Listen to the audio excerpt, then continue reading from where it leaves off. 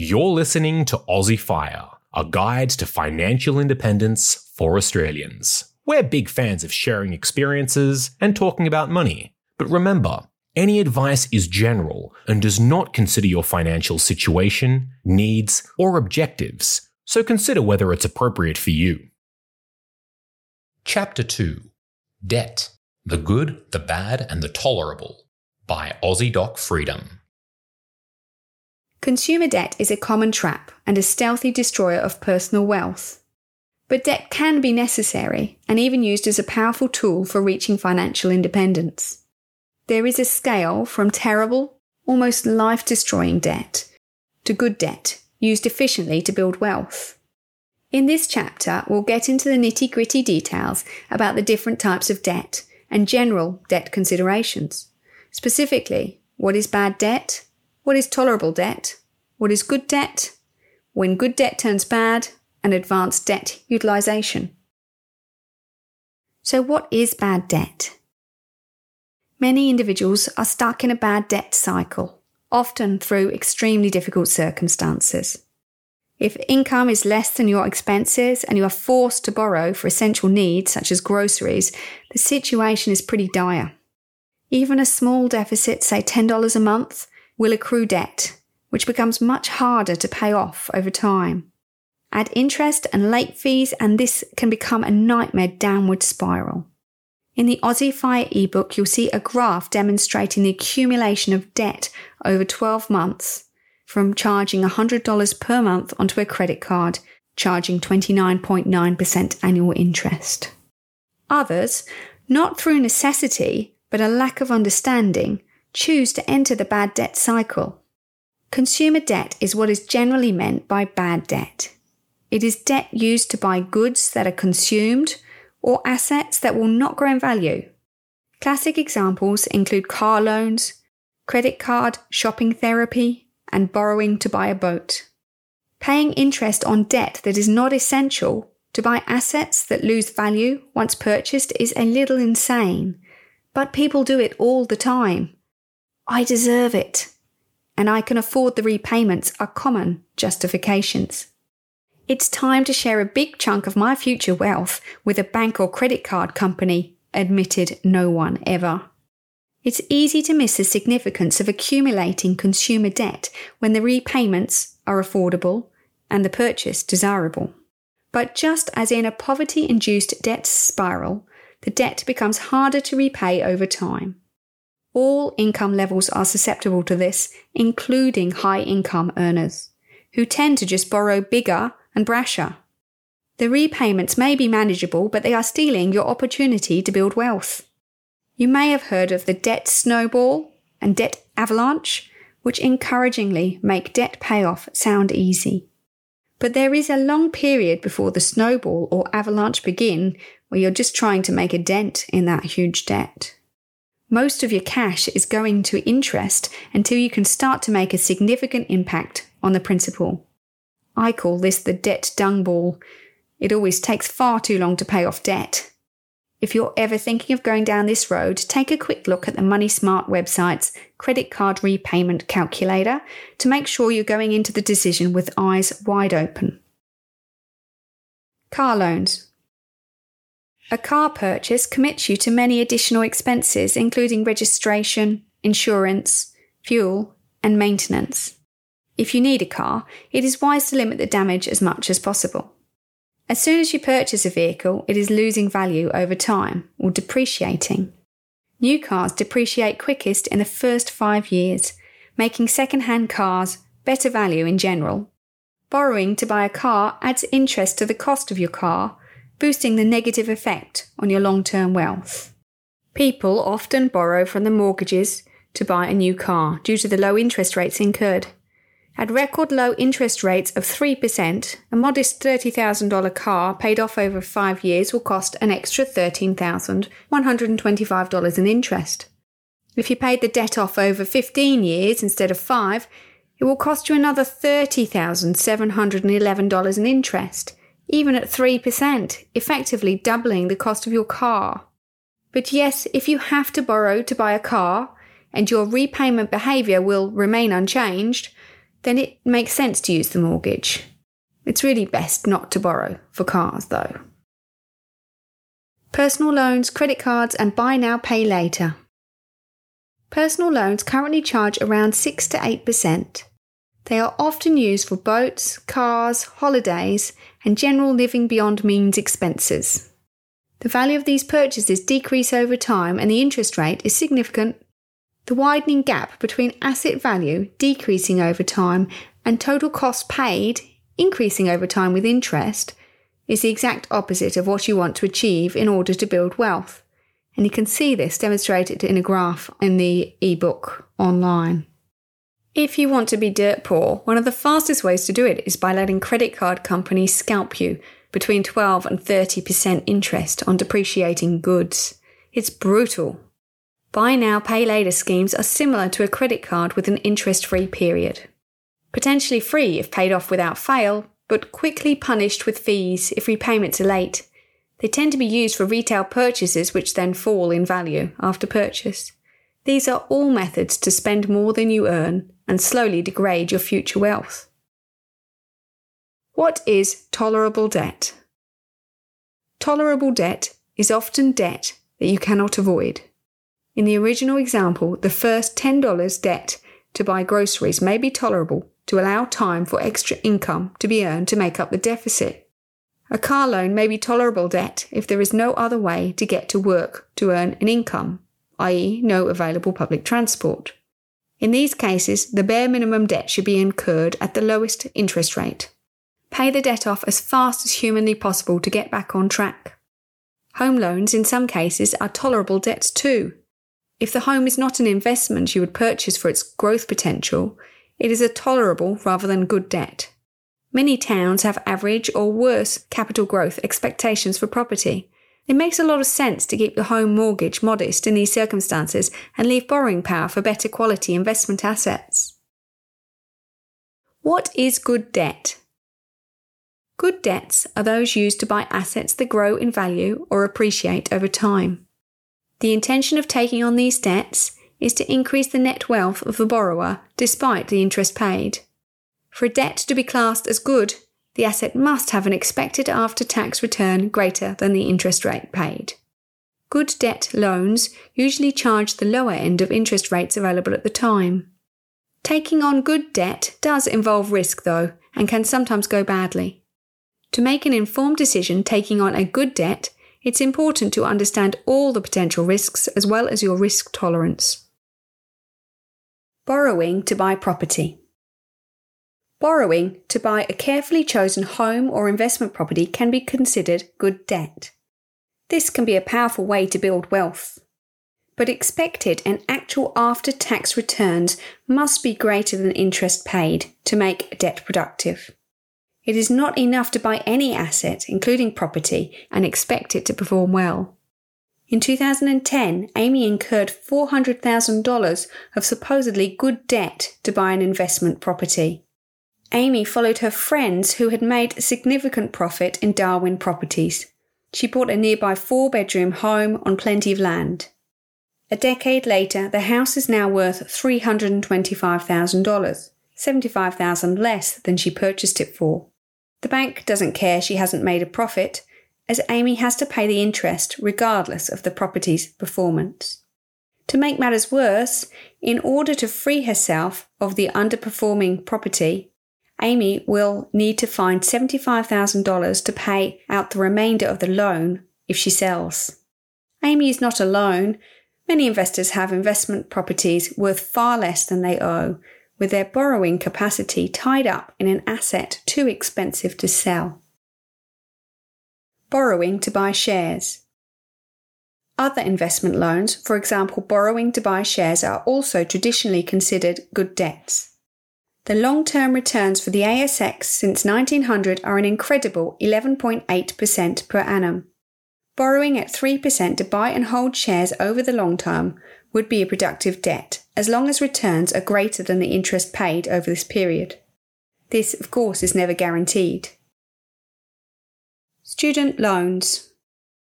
Borrowing money to study is generally considered a good debt. The qualification should be to work in a field you will enjoy long term.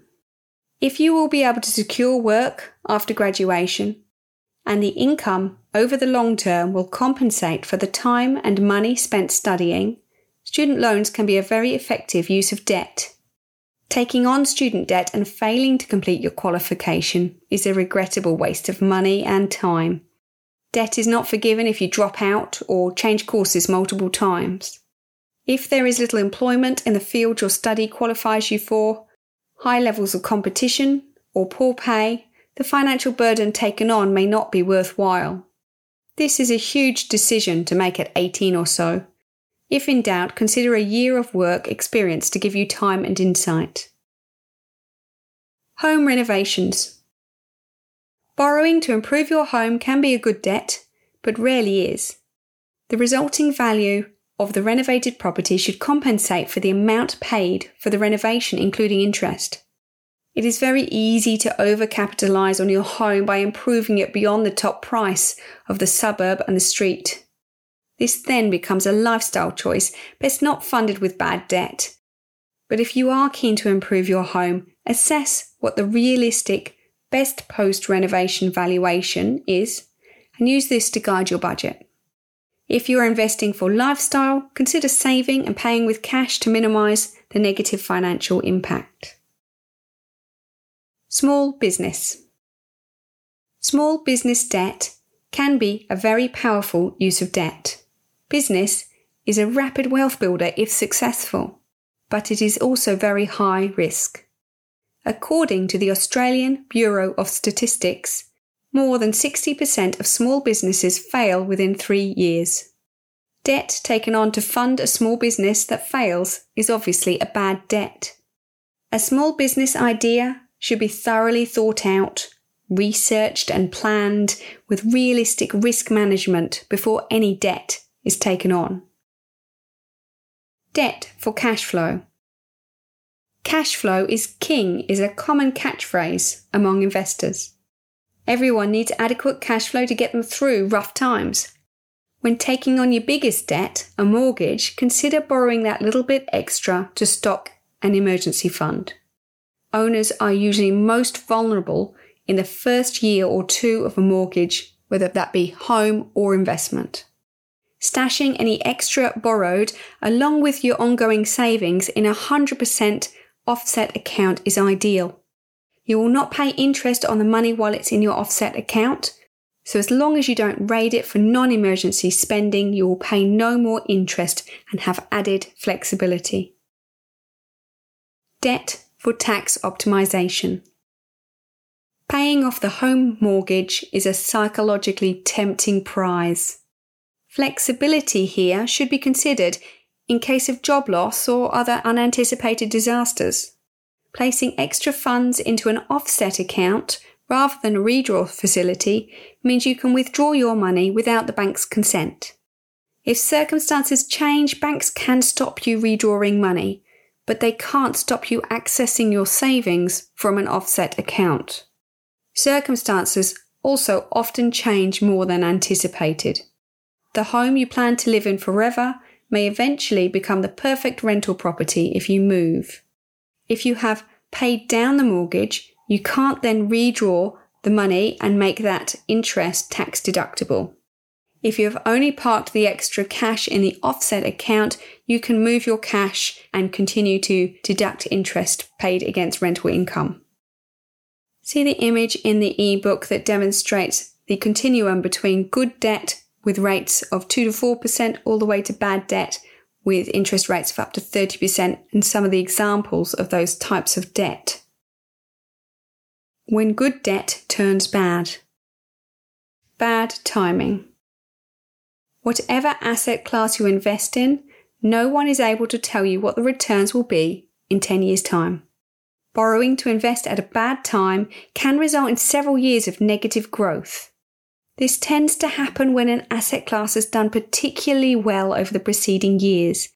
It's been in the news constantly, everyone is talking about it, and those not already invested feel they are missing out. An unpredictable amount of time passes, and the peak of the market declares itself when the asset price collapses, devastating to those leveraged into the investment. If you borrow to invest, you must be able to manage this risk. Resist the temptation to follow the crowd. Be suspicious anytime there is excitement over a particular investment class. Only invest for the long term. If a reasonable investment is held long enough, it is likely to recover and benefit from another period of growth. If sold, you crystallize the loss and pay interest for the pleasure. Default risk. Good debt can turn bad quickly in the event of being unable to service the debt. Underestimating holding costs of property, failing to anticipate future increases in expenses or drops in income can cause loan defaults or forced selling at the wrong time. Before taking on good debt, carefully identify and minimize all risks. Opportunity cost. Even when you have a good debt, there may be better opportunities for it. Buying your own home would generally be considered a good or tolerable debt. Perhaps the expected capital growth for that home is little over the interest paid at 4%. Depending on your risk profile, future plans and preferences, there may be a more efficient use of that borrowing power. See chapters 19 and 20. Every time you decide to take on debt, it is worth considering whether there is a better use for that debt. Everyone has limited borrowing power. Use it effectively. Advanced debt utilization. Credit score and rewards. Credit scores are how lending institutions assess your reliability to pay back debt. Having a good credit score makes it easier to get a loan, may increase the amount you can borrow, and lower the interest rate. It is not impossible to get a loan without a credit history, but it may be harder. If you have utility bills, a mobile phone, or any other history of borrowing, you will have a credit score. You can obtain a free copy of your credit score from Equifax annually and monitor it month to month at creditsavvy.com.au.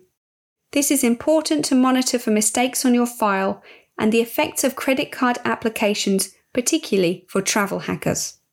Credit cards can be a tool to build a better credit rating over 12 months or more for those wanting to secure a mortgage at a great rate. It is a lot easier to spend excessively with plastic than cash. Don't get a credit card if you're not sure you can control your spending and pay the full balance every month without fail. If you feel you can handle credit cards, consider finding one with no annual fee. You need to outplay the credit card company. They want you to spend on your card, fail to pay it off completely, and start paying them ever-increasing interest. Organise the full balance to be paid off each month automatically through the credit company. Make sure you will never pay them $1 in interest or late fees through missed repayments. Debt to income ratio. How much debt should you take on? Any debt is unproductive if you are unable to consistently make repayments without putting stress on your household. A common rule of thumb is that home mortgage repayments should be less than 30% of your take-home pay. If you maximise this, you are using most of your borrowing power, limiting opportunities for leveraging into investments. There is no acceptable limit for bad debts. They are devastating your finances, so should be eliminated ASAP. Total debt repayments, including good debt, should only be pushed higher than 30% if you have assessed expenses, risks, future changes to income and expenses, and have a generous emergency fund saved. About Aussie Doc Freedom. Cheryl from Aussie Doc Freedom has spent much of her life with her nose in a book, either studying medicine or learning about finance. She discovered and enthusiastically embraced the financial independence framework as a structure for her tangled ideas around values-based spending, freedom, and choice. She is pursuing FI, planning to perform part-time work that she loves, and leaving plenty of time to spend with her beautiful boys. Follow her journey at AussieDocFreedom.com. We hope you enjoyed this chapter of Aussie Fire. For more inspiration, head to perla.com/explore to browse our resources, calculators, and community insights. Perla is an authorized representative, number 1281540 of Sanlam Private Wealth Proprietary Limited, AFSL 337927. Knowledge is power, especially when investing. So always seek advice and/or check out the relevant disclosure document for any financial product, including the PDS and TMD before deciding, which is available from the product issuer's website. When you invest, your capital is at risk, and past performance is not a reliable indicator of future investment returns.